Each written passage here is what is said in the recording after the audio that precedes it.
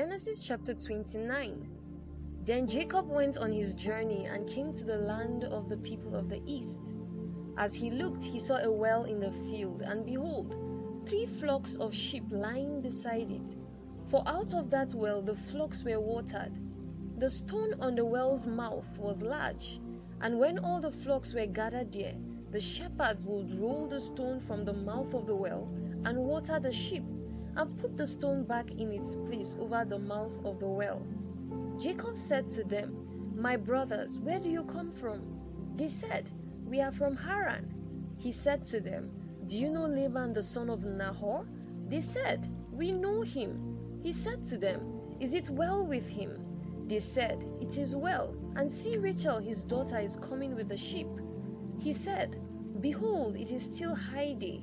It is not time for the livestock to be gathered together. Water the sheep and go pasture them." But they said, "We cannot until all the flocks are gathered together, and the stone is rolled from the mouth of the well. Then we water the sheep."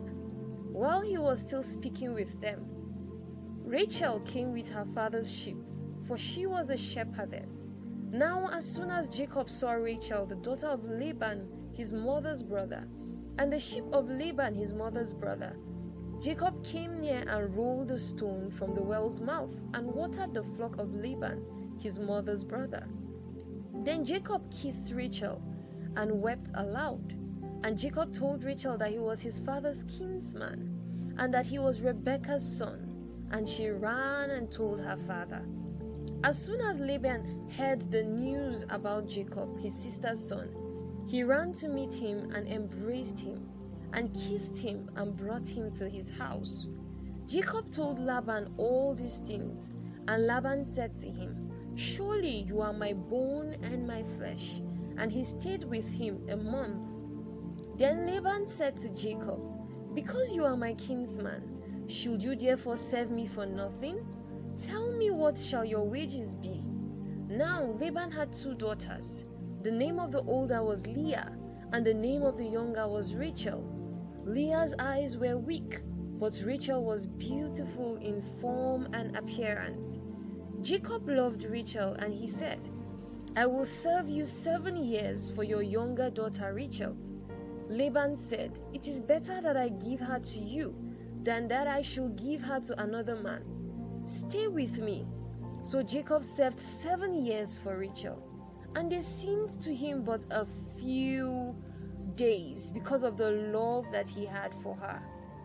Then Jacob said to Laban, "Give me my wife, that I may go into her, for my time is completed." So Laban gathered together all the people of the place and made a feast. But in the evening he took his daughter Leah and brought her to Jacob, and he went into her. Laban gave his female servant Zilpah to his daughter Leah to be her servant. And in the morning, behold, it was Leah. And Jacob said to Laban, "What is this you have done to me? Did I not serve you for Rachel? Why then have you deceived me?" Laban said, "It is not so done in our country to give the younger before the firstborn. Complete the week of this one, and we will give you the other also in return, for serving me another 7 years." Jacob did so, and completed her week. Then Laban gave him his daughter Rachel to be his wife. Laban gave his female servant Bilhah to his daughter Rachel to be her servant. So Jacob went into Rachel also, and he loved Rachel more than Leah, and served Laban for another 7 years. When the Lord saw that Leah was hated, he opened her womb, but Rachel was barren. And Leah conceived and bore a son, and she called his name Reuben, for she said, "Because the Lord has looked upon my affliction. For now my husband will love me." She conceived again and bore this son also, and she called his name Simeon. Again she conceived and bore a son, and said, "Now this time my husband will be attached to me, because I have borne him 3 sons. Therefore she called his name Levi. And she conceived again and bore a son, and said, "This time I will praise the Lord." Therefore she called his name Judah. Then she ceased bearing.